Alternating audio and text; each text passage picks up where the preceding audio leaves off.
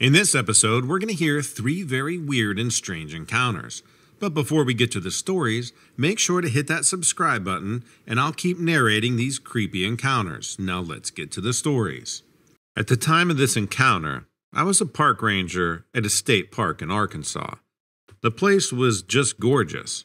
Arkansas is known as the natural state, since there's so much scenic beauty there. One of the main attractions are the waterfalls. Arkansas has about 300, and some of the best ones tend to be in more the remote and mountainous areas. Part of my job was to maintain the access points to these falls, in order to minimize risk for people coming to visit them. A lot of my days started really early. I would get on the trails first thing in the morning, to check to see if there were any hindrances. Things happen like flooded creeks, quick mud, dangerous wildlife, etc. The rainy season runs from October to May. The best time to see the waterfalls is in the rainy season, since a lot of the falls go down to a trickle in the summer. So I was out there a lot in the wet weather. My job isn't for everyone. It involved a lot of isolation and rugged terrain. I was pretty much always wearing my steel-toed wading boots and carrying climbing tools and ropes and stuff like that. I enjoyed the isolation though. I've always been an introvert and never was hesitant to get out there alone. One morning, I was headed to a pretty remote area that had been impacted by flooding and long-time water erosion. I needed to assess the damage. It had been closed to the public, and we wanted to make it accessible again. I got up before sunrise and drove out. When I got there, the road went from gravel to dirt, which is common in backwoods Arkansas. Eventually, the road became no longer recognizable because of some of the past mudslides and rock slides. I had to park my truck and head into the blocked area on foot. There was quite a bit of destruction on the old road, and I had to bushwhack my way through a lot of spots. I eventually came up on a creek, so I knew I was on the right path. I had never actually been to this waterfall before, and I was relying on GPS, so I was glad to see the creek. I had to wade through the flooded creek for a couple of miles or so. I was really surprised when I came across an old abandoned-looking vehicle next to the creek. It didn't have any license plates on it. The car was pretty beaten up. As I got closer, I saw a lot of scratches on the metal and a smashed window on one side. The window that was shattered had some type of cloth on it, and there were dark splotches all over the interior. I didn't really want to know what those were from. Maybe fungus or blood. Next to the car looked like someone had made a campsite of some sort.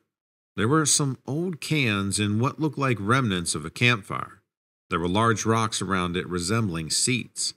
I noticed that the rocks had a layer of dirt on top of them and had formed this topsoil of sorts. That meant that the rocks had not been sat on in a long time. I wasn't even sure how long the road to this place had been closed.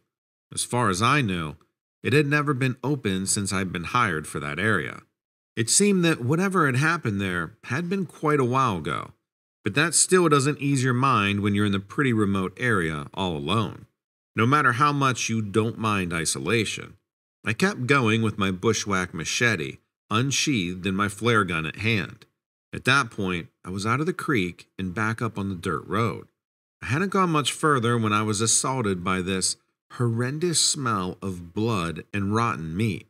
It was what I imagined a slaughterhouse would smell like. It just came out of nowhere. I started to feel this creepy presence, and I slowed my walking way down and started scanning the landscape. When I looked past the creek, I saw a gigantic animal. It was crouched over this big deer carcass. My first thought that it was a gigantic wolf, but I knew there aren't any wolves in Arkansas. And this thing was bigger than any wolf could be. It looked like a werewolf, honestly. It was bent over the carcass, eating. It had very long legs with very little fur on them. There was a huge mane around its neck, and its tail was really puffy. The head was unnaturally large, and the forearms were incredibly muscular. Seriously, if you try to bring up an image of a werewolf, that's the closest I can describe it. By some miracle, it didn't seem to know that I was there. I held my breath and backed away slowly. I felt like I was barely moving. It took a long time before I felt I was far enough away to turn around and make the long trek back to my truck. The whole way I was gripped by a fear more intense than I had ever felt. I had these wild thoughts going through my mind. Like, was that thing connected to the owner of that car? I didn't even want to imagine what might have happened. I notified the proper authorities about my finding of the car and sighting of the creature. I'm really not sure what measures they took to track it down, but the trail continues to be marked as off limits to this day. I've told a few people about what I saw, but honestly, what are they supposed to think? None of them has ever come across such a thing. That's why I like to turn to your channel and reassure myself that I'm not alone.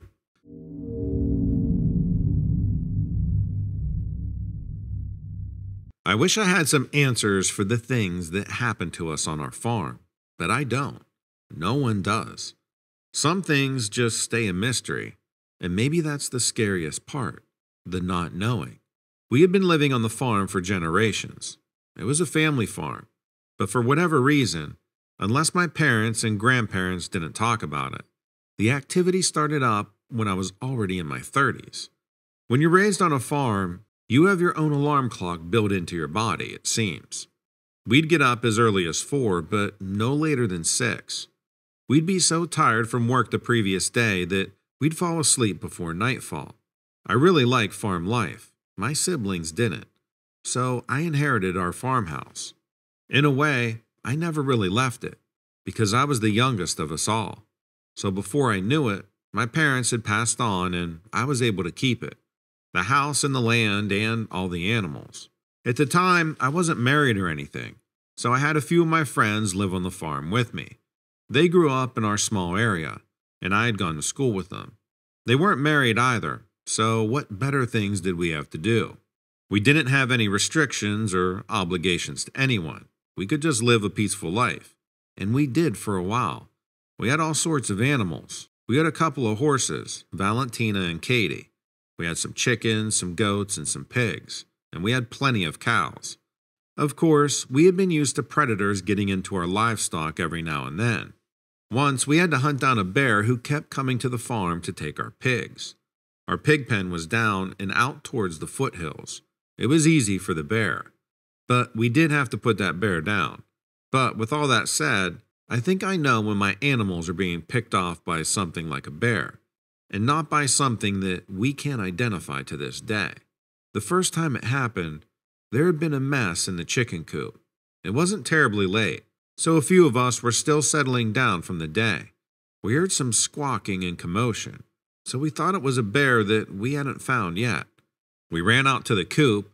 Whatever it was gone, but it left a mess of feathers and chicken corpses all over the place.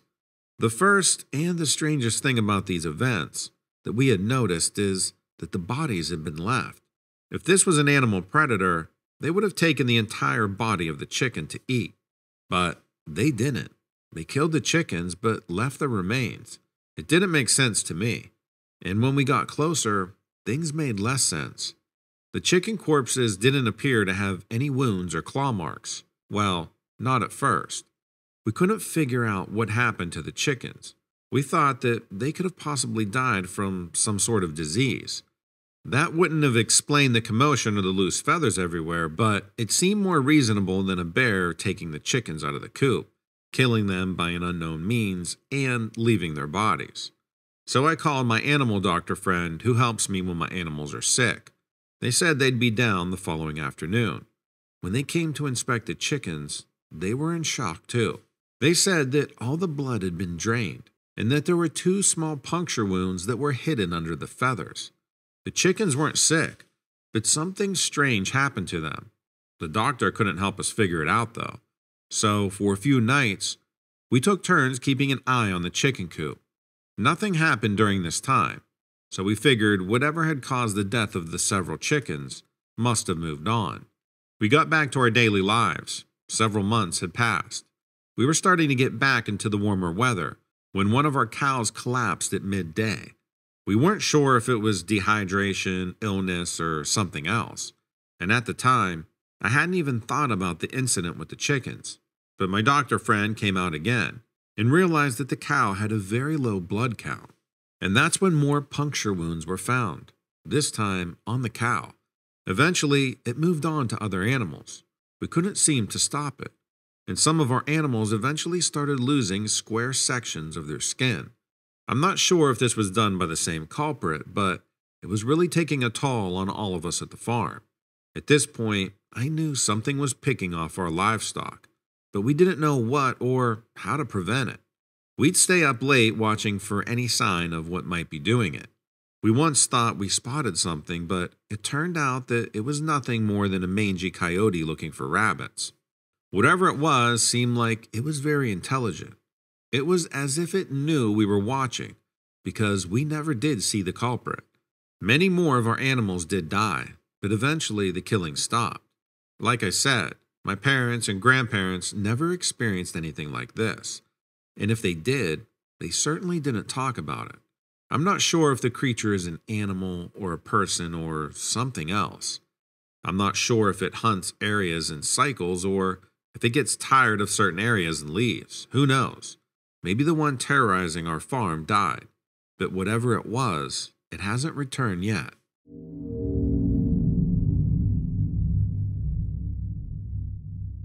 I lived in Montana at the time this happened, near the mountains. I lived in a small cabin with my wife and our 2 dogs. It was normally very quiet, and nothing really happened out there. One night, my wife ended up staying late at work to cover for someone who called out sick. I was at the cabin alone. It wasn't something that was unusual. I've spent plenty of alone time in that cabin before, and it's never been something that's bothered me at all. I was laying in bed getting ready to go to sleep when the dogs started barking. I got up thinking that they must just need to use the bathroom really quick. Both of them were sitting calmly in front of the front door barking. It was kind of like they were waiting for someone to give them treats. I walked over to them to see what they were looking at. And when I touched Penny, my Australian Shepherd rescue, she bit me. She'd never bitten anyone in her life, and I was honestly shocked by it. Right after, she seemed to snap out of it, and she came over to comfort me, knowing that she had just hurt me. It was very bizarre that she had just bitten me. My other dog, Roscoe, hadn't moved from the spot the entire time. I didn't want to move him and risk him biting me too, so I shook some treats and he left the spot and went to eat them. I looked out the window and I didn't see anything that would have alerted them like that. It was weird. I brought them into my room and laid down on the bed with them. Eventually, I ended up falling asleep. The next day, I told my wife about what happened, and we kind of assumed that they must have heard something outside, a raccoon, a possum, or anything. Later that night, I just finished cleaning up after dinner, and I went to take the garbage out to the bin. I heard something rattling in the distance. I turned to look at where it was coming from, and it sounded like it was coming from our garage. The garage was detached, and we used it mostly for storage. But when I went out there, the garage door was open for some reason. I walked towards it and tried to peer inside to see if I could see if there was anything in there. I assumed it was a raccoon or something. I heard this strange chattering noise from the garage. I froze in place when I heard it. It didn't sound like anything that I've ever heard before. I stopped walking towards it and just turned back to go inside the house. If it was some rabid raccoon or something, it was probably best just to call an exterminator. I told my wife, and we decided that that would be best. I called an exterminator in the morning, and they were able to send someone out that day. I had them take a look in the garage and around the house. They didn't see any signs of wildlife. No raccoons, opossums, stray cats, nothing. I definitely thought that was weird. I know I heard something in that garage. It was all starting to feel very strange. I went back inside, and my wife was working the night shift again, and I was expecting to be home alone until 3 a.m. I brought the dogs into my room and got ready for bed. I was nearly asleep when I heard the dogs barking again. I opened up my eyes and saw them sitting in front of the window, just like they were a couple days ago. I jumped up and peeked through it to see what it was that they were barking at. I didn't see anything outside at first.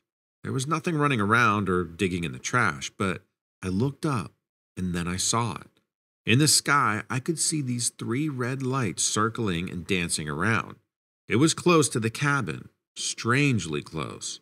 Part of me wanted to go outside and investigate it further, but another part of me wanted to run and hide in the closet. I kept my eyes on the lights, and they disappeared out of nowhere. When they both vanished, both of the dogs stopped barking. I couldn't sleep that night. All I could think about was those lights and wonder why they were affecting my dogs like that. I told my wife, and she thought it must have been some sort of dream. I was starting to believe it for myself, and I actually felt a little crazy. But after about a week later, the same thing happened. I jumped up as soon as I saw the dogs barking, and this time I decided I would have to go see what it was. I ran to the porch and looked up at the sky. The lights danced and coalesced in the air. It was almost hypnotizing to look at. I wanted to run away when I saw them, but I was frozen in place. I woke up the next morning in bed with the worst headache I've had in my entire life.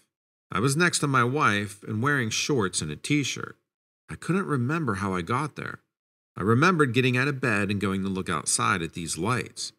Everything else just went dark. I woke up and told my wife what had happened, and she thought it was just a dream I must have had.